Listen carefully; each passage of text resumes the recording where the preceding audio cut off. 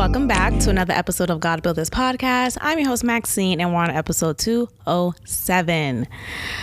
Y'all, ever since I've been working a full-time job, I don't know my left from right.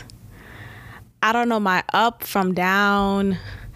I don't know what's diagonal, what's behind me, what's south, what's north, what is my name again?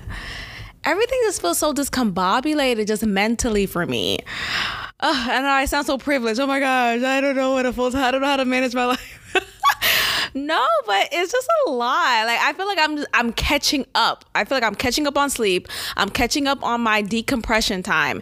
And I feel like decompression time is so important for someone who works a full-time job, you know? And for someone like me who, on top of that, I have to manage the pain that I deal with from time to time. Well, chronically, actually, but there are some days where I'm relieved. But for the most part, I have to manage around my physical ailments.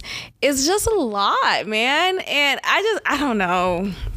I'm gonna still keep on keeping on. This is not me prepping to quit. I'm not going to quit. I do want to talk about that real quick. I was thinking to myself, like, whatever, it is what it is. I did what I did, I quit, and, I took that leap of faith, and yada, yada, yada. And I'm realizing that, I guess because of the background that I have and my upbringing so heavily in church, in faith, in God, that I believe in the God of miracles. I come from that mindset, from that background. I've seen that. I've seen it around me. I've seen it done in other people's lives. I've seen people who were possessed and are no longer. I've seen people who were dead and are alive. I know that sounds weird to receive, especially if you don't come from the background that I come from. But for example, my aunt, I remember growing up, when I was younger, one of my aunts, she had just some health conditions that she was dealing with. And there was a period in time when she was in the hospital for a longer time, and it was looking pretty morbid.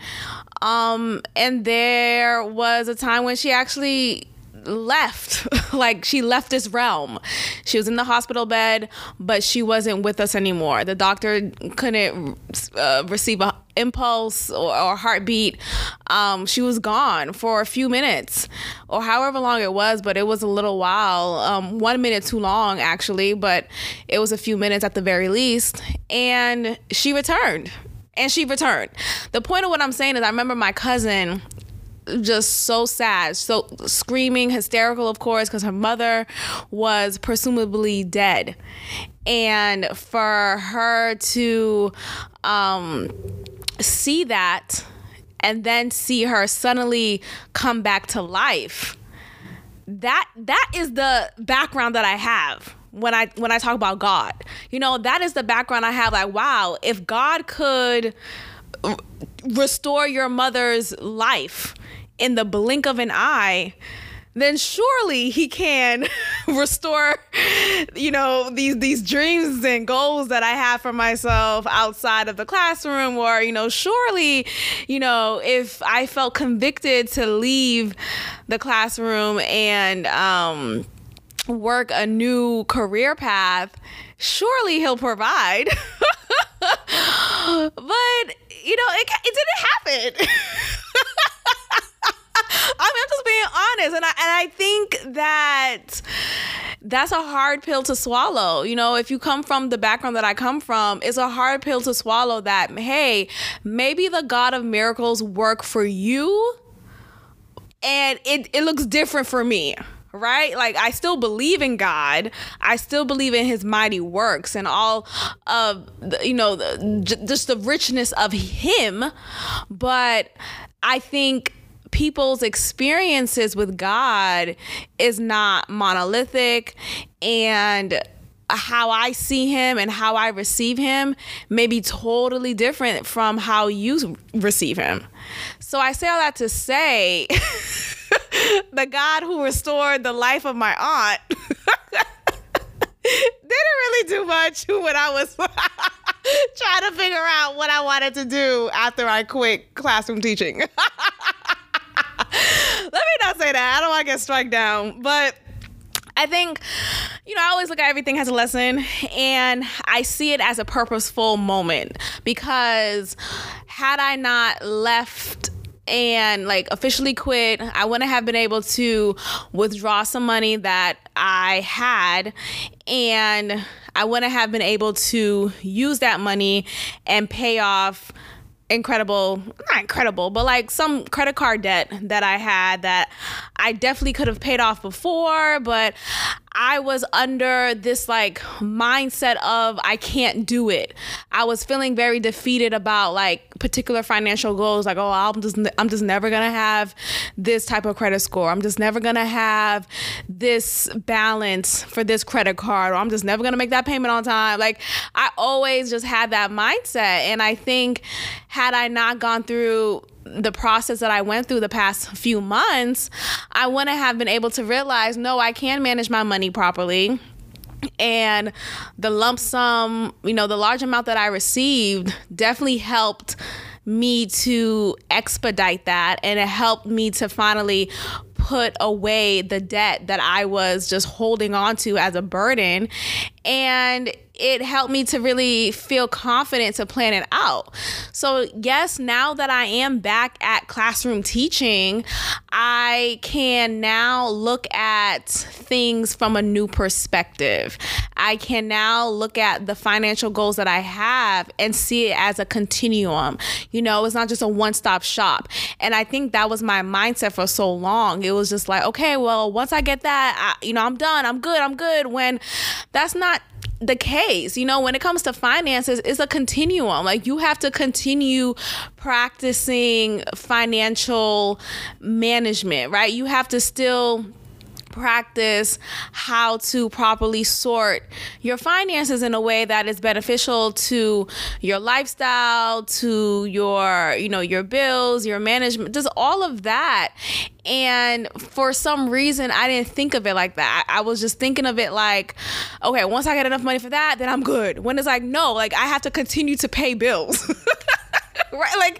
Just saying it out loud sounds funny, but I really there was an aha moment that I received the past few months, and I realized, no, I have to keep on paying these bills. This is so funny to me to say out loud, but I really came to that resolution. No, I have to keep on paying this bill, and I have to pay it strategically, right? I have to make sure I meet the balance and not just a quarter of an inch of it, right? I have to just be smart about it. So now that I have that mindset, I feel like I am in control rather than being controlled by money. And I think I needed to learn this lesson at the salary that I'm at. And mind you, I'm fine. It's I'm not struggling, and I think I felt like I was struggling because I believed I was, right? No one told me I was, right? I was still, I was able to meet ends, but I didn't sort my money in a way that was responsible, right? I wasn't sorting it responsibly. So every time when I would get paid, I don't know, I just wasn't doing it in a way. I wasn't just being smart about paying this credit card payment and using the credit card to make my daily expenses. Instead, I was using my main card, and I'm realizing that that's not beneficial for me. I'm realizing that I need to use my main card. I hope this is making sense to somebody, but for the longest, I was using my main card, my debit card, as my primary source of of exchange of money. Okay. So whenever I would go out to eat, whenever I would get my hair done, whenever I would get gas, I would primarily use my debit card. And that was the account in which I will receive my direct deposit. So that was always the account getting hit. And that was the account where all of my bills will be withdrawn from. So think about it like this. Like, you have one account being used for every expense, every bill, withdrawal, everything. So of course you're going to run out of money because you're not spreading the wealth. Like, I wasn't using my credit cards, and I wasn't using them because I didn't have enough credit left over to use, right? Like, I was already over the 30% mark, which is what I've learned is supposed to be, you know, the percentile in which you should use your credit cards. I was already over that mark. So I barely had enough credit left over anyway. So I didn't want to keep on using that. Anyway, I wasn't using my main card, my debit card, in a way to pay off my credit card debt. Anyway, I hope this is making sense to somebody. But anyway, I figured it out. I say all that to say I figured it out. And that is not a one-stop shop. Like, it's every day. I have to pay bills every day. Yeah, that is so funny to me. No, I don't think you understand. Every day. Every month, it's like clockwork. Every fucking day. It's so funny to me. But okay, well, now that I'm accepting it more, it is what it is, and it's fine. But now I feel more controlled or in control, and I feel more at ease. And I just had to just kind of figure it out. And I honestly believe, had I not quit my last role at that campus, I wouldn't have been able to get to this point, because I wouldn't have been able to access the money that I had in order to put myself in this position of being on top of my finances. And now that I am on top of it, and now that I have a better management system, I feel more confident to move forward in a manner that is most efficient for me. So again, I hope this makes sense to somebody. But why did I bring this up? I brought this up to say, God to you may be different, right? Like, I think for me, I'm realizing that though I do love taking risk, though I do love going out of my comfort zone and, making new relationships and meeting people and making new networks. I'm just talking on some of this like business type of networking, just friendship type of thing. I have to calculate it in a way that is most efficient for me. I have to calculate it. Like, I can't just, and I feel like I'm biting my words, but hey, you grow and you learn and you share. And that is why I have this podcast. But I feel like, I could take that leap of faith of leaving a job to go to a whole new job, right? In a whole new field. But it's wise to leave a job with the security of a new job, right? Like, it's the wise thing to do. And for me, and anyone else who may struggle with anxiety from time to time or more frequently, someone who may struggle with anxiety when it comes to finances and figuring shit out, it's not the wise choice to go out on a limb and not have any calculation of what things will look like. And you're like, it's like I was setting myself up to have an anxiety-filled ass summer. And though I did my best to focus and, be present and be in the moment and all these things, and I did have a good time for the most part, but like I shared with you guys on the podcast, I was struggling a lot emotionally and mentally, and like these like nasty thoughts were coming into my mind that I don't even want to speak on publicly anymore. But I was feeling very low vibrational, to say the least, very low vibrational. And I know one thing about me, like I know I feel all of my emotions, but I know when I feel low, it's not good for me. Like, it's really not good for me, because the way my mind works, I'm just naturally an overthinker.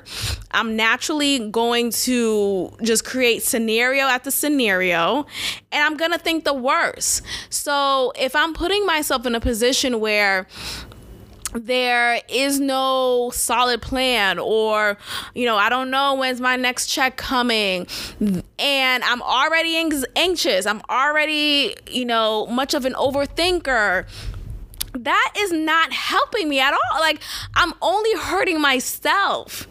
And I say this to say, if you're someone who is similar to me, then maybe quitting a job prior to the security of another job is not the best choice, you know? And I think you could still take leaps of faith, but it could be a calculated leap. Right? Like, you could calculate, like, okay, and the leap of faith could just essentially be, oh, I'm working a whole new career path. That's a leap of faith. But the calculation is, I'm not going to leave my current job until I have the security of the new job at this new career path set in place for me. You know, and I think because I'm such a rebel, you know, and I guess being Aquarius, from what I've learned, we're rebels, you know, we're rebels without a cause, or maybe with a cause, but we're rebels nonetheless. And I am always that girl. Like, I'm always gonna I'm gonna figure it out.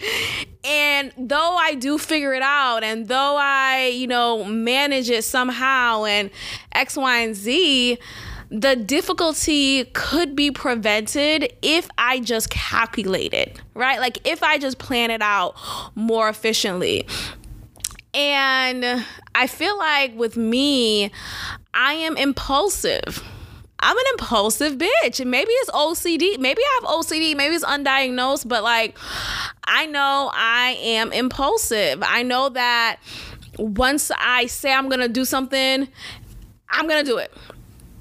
And if I'm very emotional about it, right? If I'm upset about something, you piss me off, I'm just going to delete you off my phone, or I'm not going to talk to you, or I'm going to quit this job, or I'm going to cuss this person out. And it's just like, can I think before I do that? Right? Like, can I think before I make this choice? And, I don't think sometimes. Sometimes I just do. Sometimes I just do it. Nike. And the reason why I quitted, you know, why I quit the last job was I just reached a breaking point where I kept vocalizing that I wanted to leave the classroom. I wanted to work in these leadership positions. I wanted to, you know, be an AP, or, you know, whatever is available that's outside of the classroom. And as much praise as I was receiving for all of my great work in the classroom, and the praise that I was receiving for the leadership opportunities that I was obtaining, you know, the time when I led a professional development session and it went really well, the time when I just, you know, delivered something to staff and it went, like, all these things, and I'm receiving praise for it. I'm thinking in my mind, okay, they see me the way I want them to see me. They're going to be the gatekeeper and open this gate for me into this new leadership position. You know, and I also had someone who is already in a leadership position. And she was speaking to me privately. It was like, how would you feel if you could be the dean of this particular subject? And I was really excited and honored that she even thought of me as an option. And yet when it was presented to the principal, it's just, whenever someone says budget as the reason why they can't do it, I just look at that as bullshit, because y'all got money. Like, can y'all just, you got money though. There's money in this school. There's money on this campus. Y'all will figure it out. And so I just reached a breaking point, and I felt so frustrated and unseen and unheard. And the one thing that just really pisses me off, it could be like, I don't care about anything else. If you ignore me, if you don't hear me out, if you don't even see me, I'm invisible to you. That is the worst thing you could do to me. You know, I just hate when people act like they don't see me, they don't recognize me, they don't hear me, any of that. So I felt that, and I was like, I'm fucking done. So I left. And anyway, I'm back at it. I'm back teaching. And I could have returned to the previous campus, but I was also kind of feeling, I think my ego was like super in the way, you know, like, oh, and even though I remember prior to me leaving, like prior to my last day at that campus, the principal was like, you know, you always have a place here. If you ever want to return, there will always be a teaching position for you. And, you know, though that was great, I was still upset that she even said that, because I was like, I told you I don't want to be a teacher. I want to, you know. The fuck? Open something else for me. And that's really how I feel, because I've seen examples of people, whether on that campus or other campuses, in which there was a position created for them. Like, there was something created for them. And maybe it was just a teaching role, but there was other positions that I've saw or that I've seen that were just created out of the blue. Oh, here's a director of directors. Like, what? And I'm over here still a teacher. Like, and you know, God bless teachers. Like, look, we do a great job. I'm not trying to shoot this occupation down. It's just, you know, when you're just ready to move on to a new position, you're just ready to move on. So it gets frustrating and suffocating when I'm not heard in that manner. Anyway, so yeah, I'm back at it.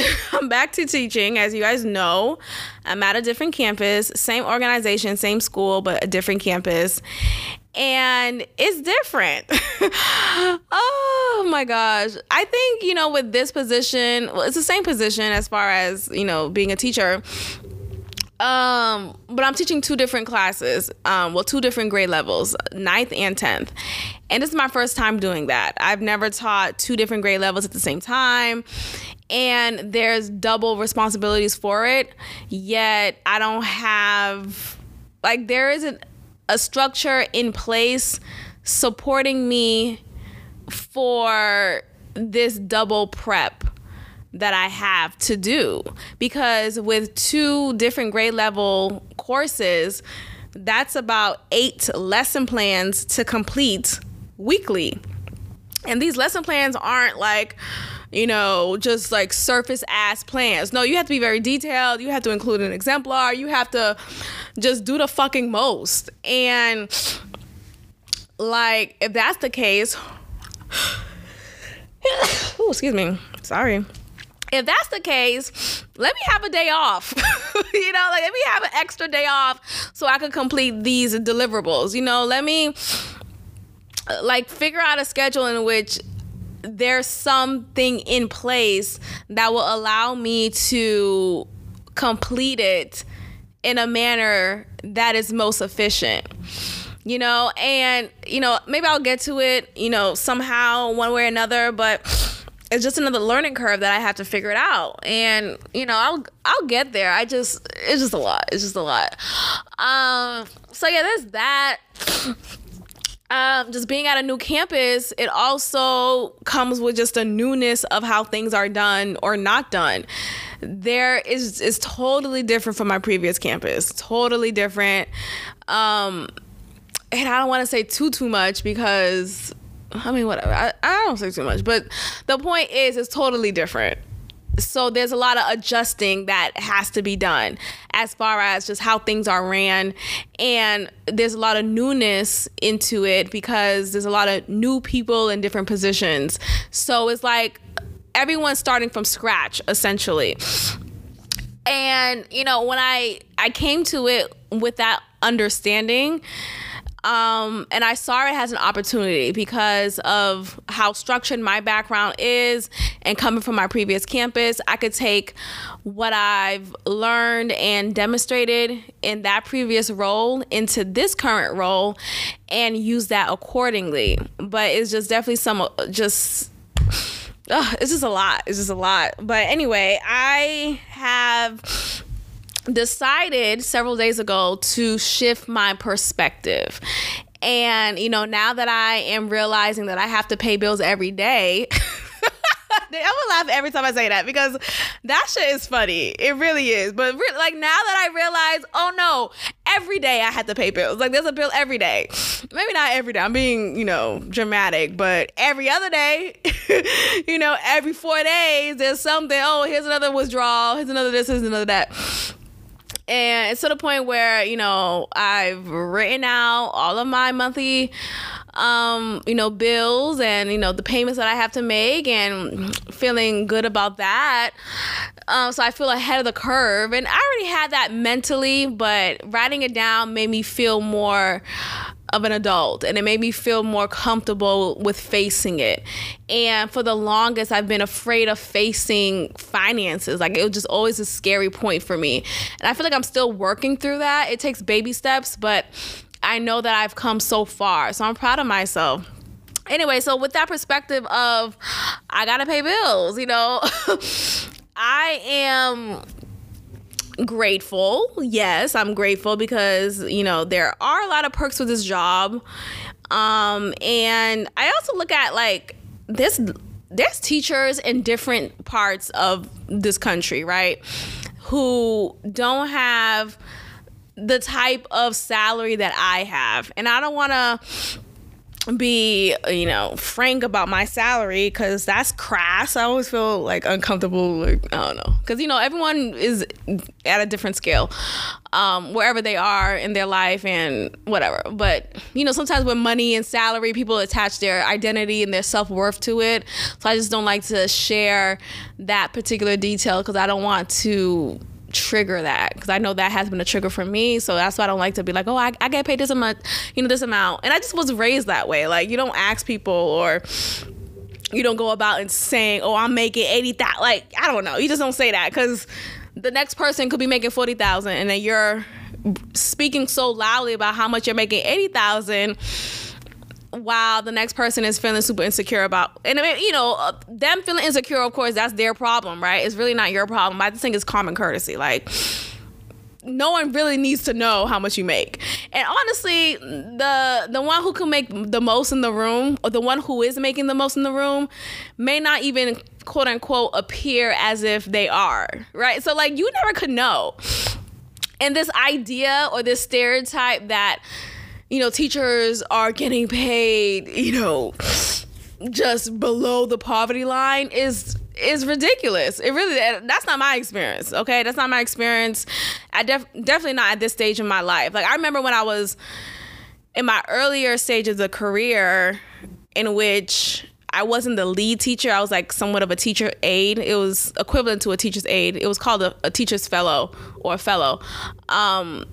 Yeah, that was definitely below poverty line. But it came with the opportunity to get my master's degree. So all of that worked hand in hand. But the point of what I'm saying is, what was I saying? I forgot. What was I saying? Anyway, money, da da da da. Oh, yeah. So in other parts of the country, okay, so I'm in this, Reddit. Shout out to Reddit. At this point, Reddit better sponsor me at some point, because my goodness, I am an avid user on Reddit.com. But Reddit, there's different channels you could be a part of in this community. And one of the channels that I'm a part of is teachers, as well as career change. There's another channel that I'm a part of called anti-work. I'm a part of a lot of different things. I just like to see what people are saying. I like to see if anyone else feels the same way. I like to just read other people's experiences, be a part of conversations, look for advice, look for inspiration. It's pretty comforting. I love it. I love it. So shout out to Reddit. But anyway, on the teachers channel, there was this particular teacher who is, well, he's a band director, and technically he's still an educator. And he was able to, before he became a band director, he was the band leader. He was something. Anyway, he was the band director, one of the top ones at the district, if not the top one at the district. Yet he was getting paid low, like not enough at all. And I won't say the money. I don't want to say the amount, but it was low. It was low. And I'm like, how come he's getting paid so low? That doesn't make any sense to me. So I asked him, I'm like, if you don't mind sharing, where do you live? Because that plays a factor. And he said he lives in rural Ohio. And I didn't think Ohio would be a place where, oh man, teachers are getting paid dirt. But I guess, when you're in rural areas in the country, and this is specific to America, because I've learned that in other countries, other continents overall, they pay teachers way more than you would expect. And it doesn't matter what year teacher you are. You could be the first year teacher and you're making X amount. But anyway, he was making super low amount in his salary. And when he answered my question and said that he's in rural Ohio, I was like, aha, that's it. You have to consider the cost of living and how, maybe in Ohio, in that specific area, the cost of living may be very dirt cheap, yet maybe he is realizing he wants more than that, despite him living a low cost to living lifestyle. He probably still just wants to make much more than what he was making. And so he eventually left the field and he's making like 4 times more than he was, X, Y, and Z. Anyway, I say all that to say, not all teachers are making the same amount.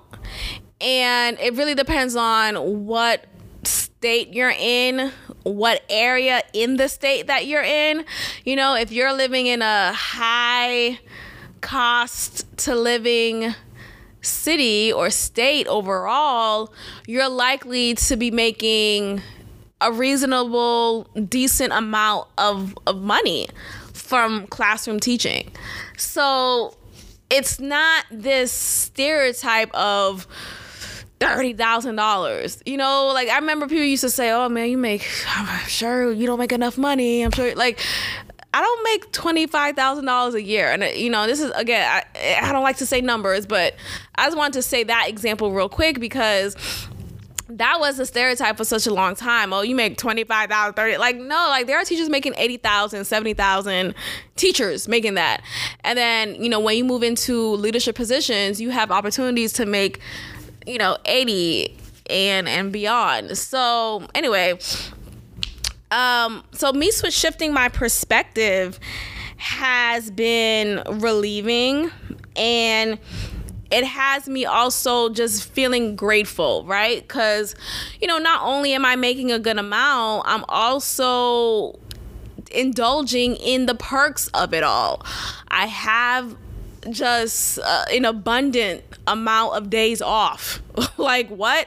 I have an abundant amount of days off, holidays, vacation. We have extra days added to our PTO time because of just how the district is. We have particular days in which are just our days off. It's not a holiday necessarily. It's just another day off for teachers and students, and it's just a great thing. So like, I am just gonna focus on the good, and though the stress is, always available. Like you can always pick at the stress. You can always pick the stress. You can always find stress, but. And I'm also going to give myself grace because being at this new campus, I'm just still trying to just get my foot in and figure out ways to work smarter and not harder.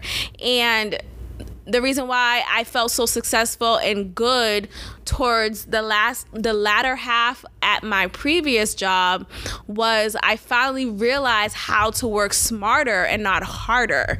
I finally realized how to really work the system to my favor, and I felt more confident in my practice. I felt more confident in myself, and that demonstrated. So now that I know that I could do that and I've done it, I could do it again in this current role, and I could do it well. So right now, I'm not there yet. I'm not working. I'm working smart, but I'm still not smart enough, right? Not smart to the way I was doing it before.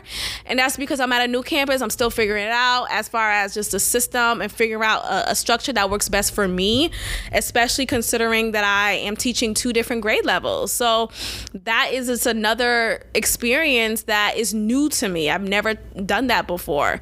So all of that comes into play, and I'm going to figure it out, right? Like, I'm going to figure out what to do, because I always figure shit out. Now, bringing it back to God, I think, again, coming from the background that I've come from, there's this there's a savior complex that I have been battling with, of feeling like someone's going to save, not just someone, but God's going to save me, right? God's going to save me. If I'm drowning, he's going to save me. If I can't do it, he's going to save me. God is my savior. And that's literally the mindset and the words that I was raised on, So now being 31 and realizing, and I didn't want to say this because I feel like it's blasphemous. I feel like I'm going to get strike down right the fuck now. And I hate to stop saying that. But seriously, I feel like now that I am 31 and I'm living life, and I'm living life on my own terms, and I'm figuring it out, and I'm going through experiences, and I'm growing, and I'm learning, and all these things, I'm realizing no one can save me but myself. Can we just drop the mic? Nobody can save me but me. Literally nobody. Like, some people could help, right? I may have helpers along the way. During the time when I was unemployed, shout out to my parents for just being my rock and supporting me however they could. Like, that was an amazing just realization. Like, oh my gosh, God bless them. But, well, not and realizing that it's really me. Like, I still have to, figure it out. Like, they can't always, give me a hand, or maybe they could, but the point is, this is my life. That's my point. This is my life, and I have to figure out how to figure it out. And I think that is the scariest thing ever. I feel like I've always felt like I had a cushion. And it's not to say that I necessarily don't, or I don't know, but I really just have to figure it out, and knowing that I have to be the one to, it's me. I gotta pay bills every day. That's just funny. No, but it's really me, and I think there's this maybe confidence thing of oh my gosh, what if I can't?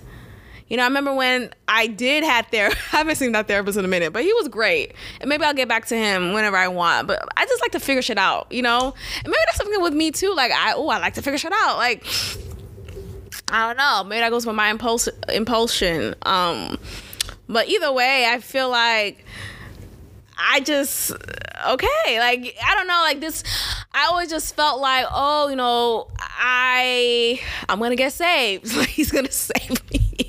God's going to save me. And, maybe in my experience with God doesn't want me to think that way. Maybe in my experience with him, he wants me to realize that I can save myself. And it's not on some egotistical stuff. It's not on some conceited or, I'm not the type of person who can't receive help. No, if you could help me, help me. If you offer me help, I receive it with huge arms. Asking for help is hard for me though. It's not easy. Like even with my parents, my mom in particular, she was like, I know you're unemployed right now. If you need anything, just let me know. And I felt like she kind of did that on purpose. Like I felt like she wanted me to be like, I need you to help me. But not on some like shady, I don't think it was like some like evil intent, but nothing like that. But it was just, I think it was a realization for me that, oh my gosh, I struggle with asking for help. And it's just, again, with like this conditioning that I was put in growing up of never showing you're struggling, right? Never showing that you don't have it all or that you don't know how to figure it out. And even to this day, I'm still just like I'm always trying to put on a good face. And I do that for protection of myself. I do that for self-preservation. Like I can't walk around with my head down because that's really only hurting me. Like I literally have to exude positivity because that makes me feel better. You know what I'm saying? Like, and if I'm choosing not to, right? If I'm choosing to walk around with my head down, super negative, always complaining, then I'm always going to feel like I'm gonna feel that way for the rest of the day, right? Nothing's gonna change. So that's the conundrum that I realized that I've put myself in. Like, okay, well, am I happy or am I mad? Do I need help or do I got it? So it's like, okay, do I fake the funk or do I really tell you what it is? Because if I tell you what it is, I'm going to realize my feelings. I'm going to be so upset and I'm going to go down the spiral and yada, yada, yada. And it's like, I don't know. It's weird. But, again, I feel like God is, and there was a time when I was like, what the fuck? I felt convicted. I really felt convicted to go ahead and leave that job and step on this leap of, go on this leap of faith and take this step and, I'll be caught, you'll catch me. And oh my gosh, once I take this leap of faith, I'll be soaring. And I don't think I was soaring. I don't think I was flying. I think I was still skating, metaphorically. I feel like I don't, these wings that I was saying to myself, I'm gonna, feel these wings when I take this leap of faith. I wasn't feeling any wings. I don't know. And I hope to not be discouraging to anyone because I was catching up with one of my colleagues and he was telling me how he thinks that this is his last year for teaching. This may be his last year. And he was asking me how did I go about leaving? And in my head, I'm like, child, don't leave. In my head, I wanted to be I don't know, right? But I didn't want to come off negative. I didn't want to come off discouraging because my experience may just be my experience. And I know there are other people who have experienced, the same trajectory that I have. So I know I'm not the only one who returned to teaching after deciding to leave it and realizing that it didn't really work out. And so they returned it and they're going to figure, type of thing. So, but whatever. The point is his experience may be he may be more successful in landing something else quicker than I did. Right. And, so anyway, I was just telling him about, my LinkedIn, I did this and I did that. And it's nothing's fucking guaranteed. Nothing means anything, seriously, nothing is guaranteed. I remember I was doing so much research. I'm like, okay, I'm going to optimize my LinkedIn because I was watching these TikToks. I don't even have TikTok, but you know how TikTok could be transferred to Instagram Reel? So I came across this girl's TikTok on Instagram and she was talking about how she's this career priestess, which is already, should have been a red flag, but anyway, she was like, here's how to get jobs, and I help people make 6 figures and yada yada yada. And she's like posting all of these success stories, and maybe some of them are success stories, right? Maybe some of them are actually truths, but considering just how she came across, it's giving scammer energy. You know, like, it's giving, I really don't know what the fuck I'm saying, I'm just wigging it type of energy. And I think because of the topic, like, almost everyone is trying to find a new job, right? Like, almost everyone is trying to level up in some capacity, right? Almost everyone wants to experience just a higher bracket in their financial hemisphere. Yet, you're making yourself more vulnerable to people who literally feed off of that energy.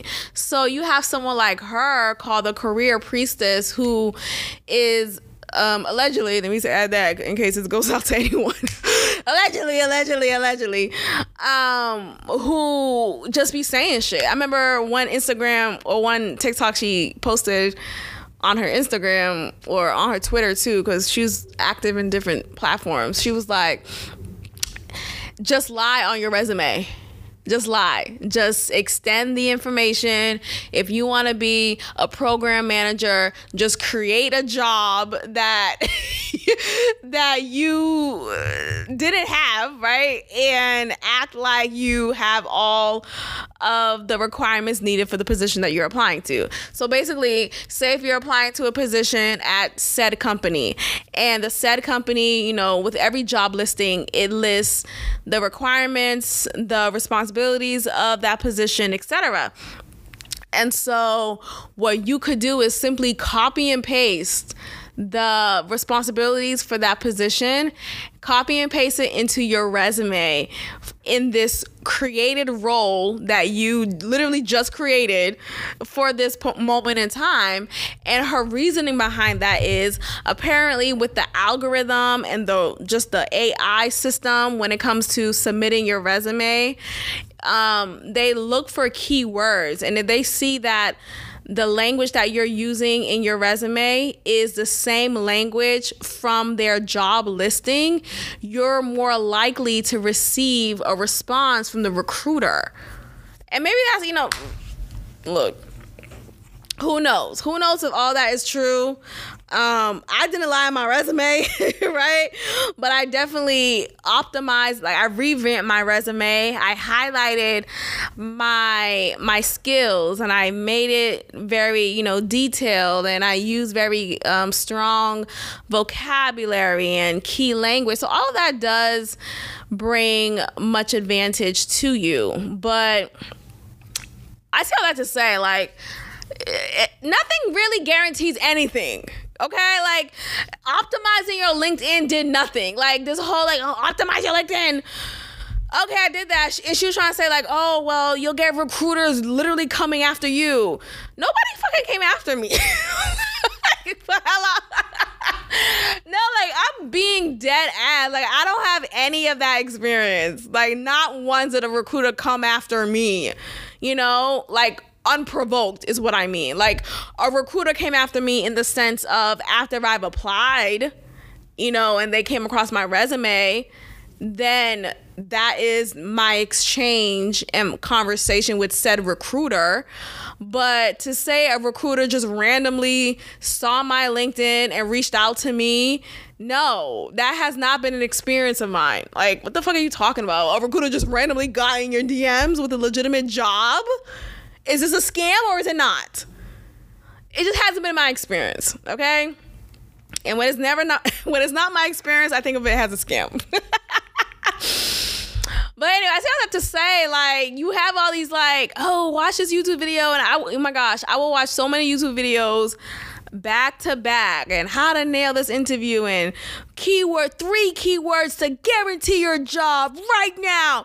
There's this, I think he's Russian, I think he's German, actually, this German guy who I ended up subscribing to on YouTube, because I'm like, his content is dope, yo. I literally took notes. Like, I think it's a learning experience, okay? So at the very least, I learned something. But he spoke very, very harshly in his video, just like very succinct, very just strong and just very German. It's giving German, okay? It's giving it's giving German Nazi, all of that, allegedly.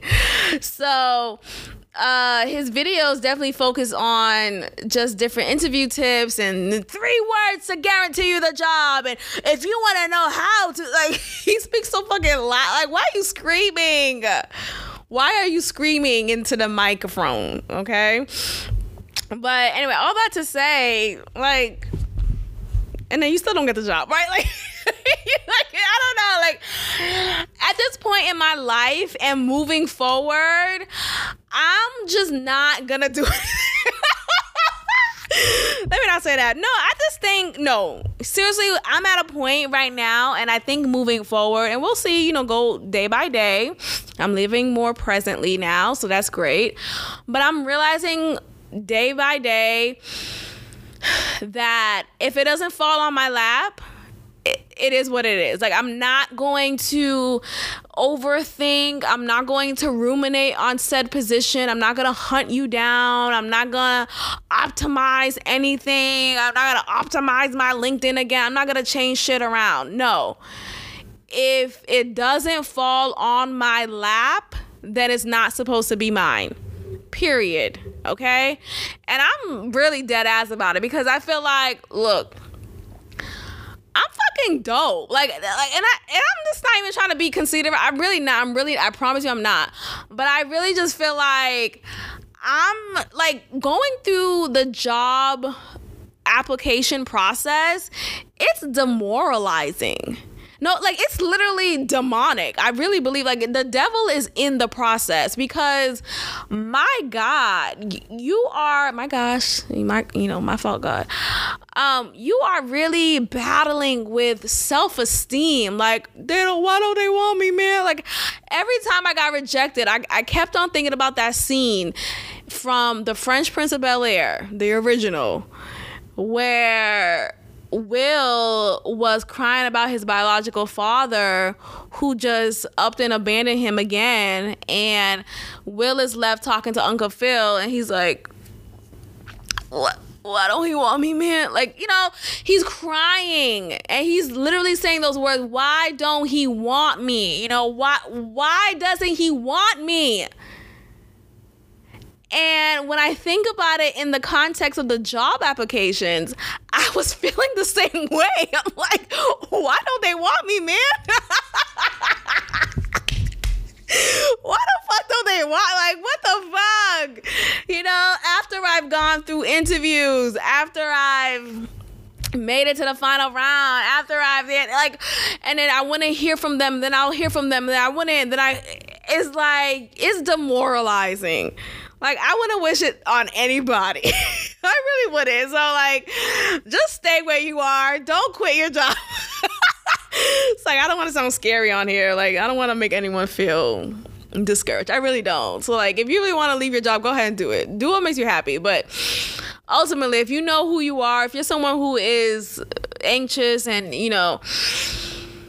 doesn't do well without clarity, when it comes to a plan for just livelihood and all that, maybe don't quit your job without the security of another one, So anyway, I really just feel like it's a demoralizing experience, and I really am at a point where if it doesn't fall on my lap, then it's not supposed to be mine.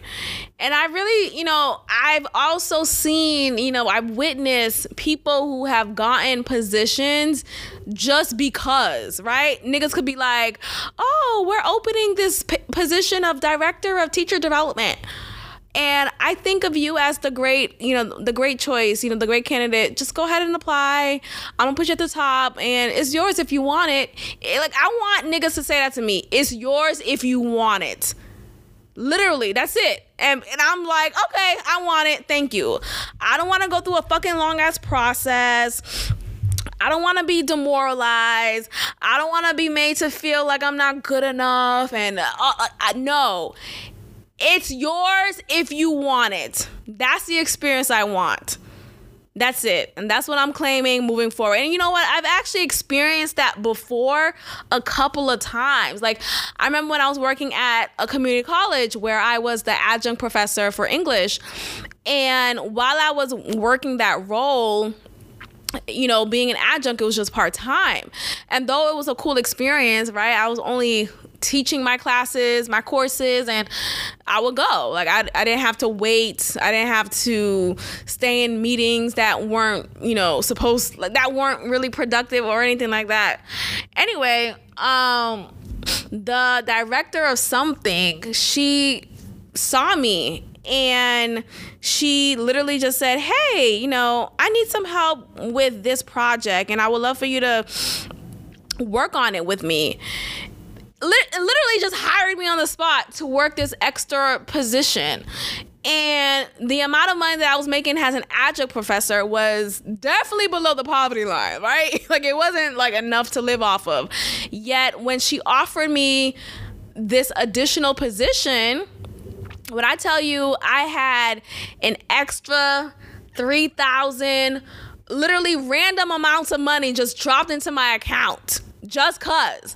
And the way that the system is like like, it's weird. Like, maybe that's just how college direct deposit is structured, but it was unclear as to like what literally are my hours, or like what are my, you know, like what is the amount that I'm getting paid. Like, I didn't know. I just knew that I was getting 3 and sometimes 4 times more than I was getting paid as my adjunct professor role. So for her to literally just like see me as a great fit for that role and literally just give me the job, I didn't have to necessarily apply for it. I didn't have to go through a interview process, a hiring process. No, it was my job if I wanted it. And I was like, okay, sure, I want it. And just a couple of days later, when I was seeing this new direct deposit hit, I was seeing, wait, is this $4,000 in my account just cause? Like, is everything okay? That was literally just a part of it was just the weirdest thing. And that just happened. Like, it literally just happened if I wanted it. So I say that to say, if it doesn't fall on my lap, okay, if it's not presented to me as such, it's yours if you want it, then it's not mine. Okay?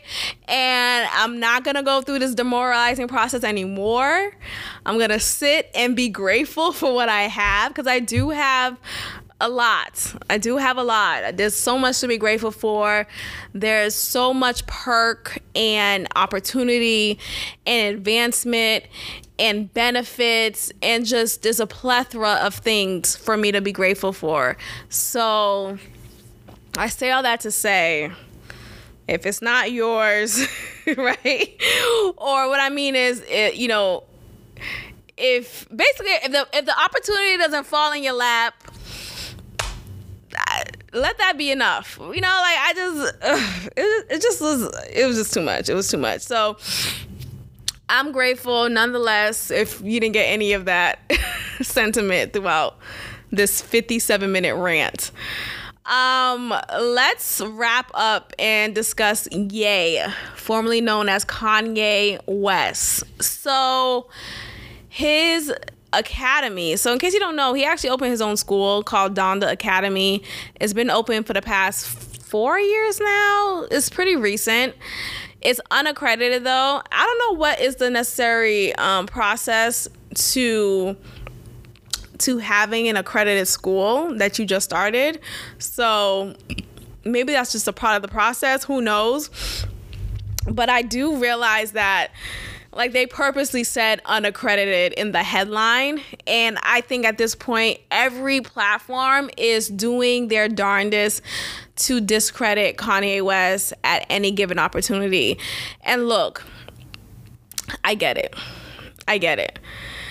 I think with Kanye West or Ye, he doesn't articulate himself as well as he could.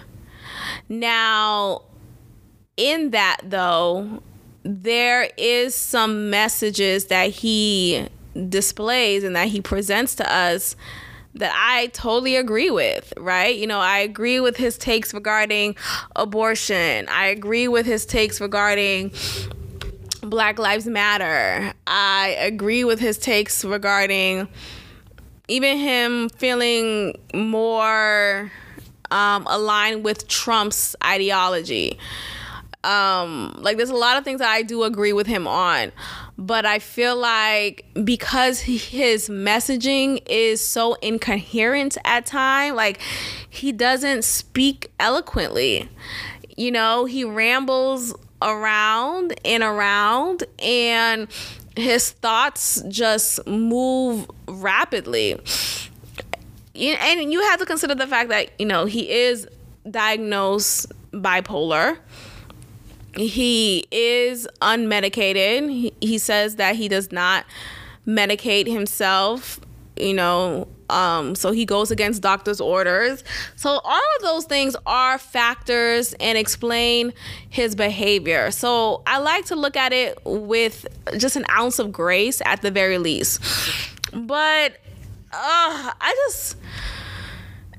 just hate that some of the things that he's saying, the truths that I do agree with, you know, even when it comes to like his anti-Semitic speech, you know, his anti-Semitic rhetoric. Look, that tweet about going DEFCON auto on Jews, of course, that was poor language, poor choice of words. He should have never said those choice of words. But he's focusing on an experience of his that he's realizing more and more, that there are, coincidentally, more Jewish people in positions of power, you know, more Jewish people in positions of gatekeeping. So, well, you know, let's talk about that.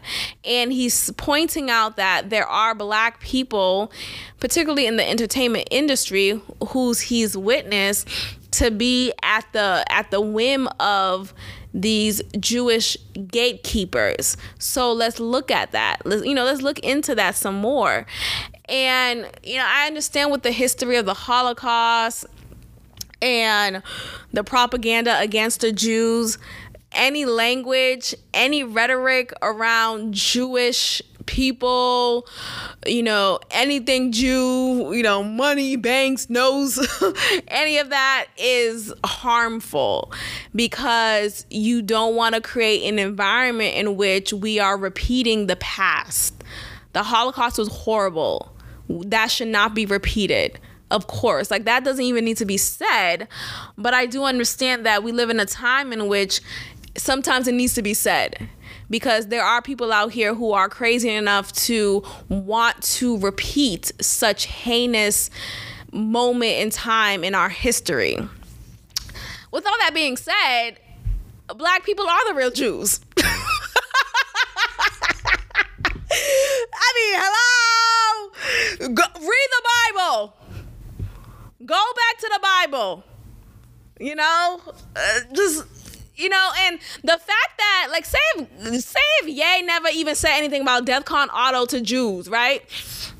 And he just said Black people are the real Jews, people would have still hit him with the whole anti-Semitic speech.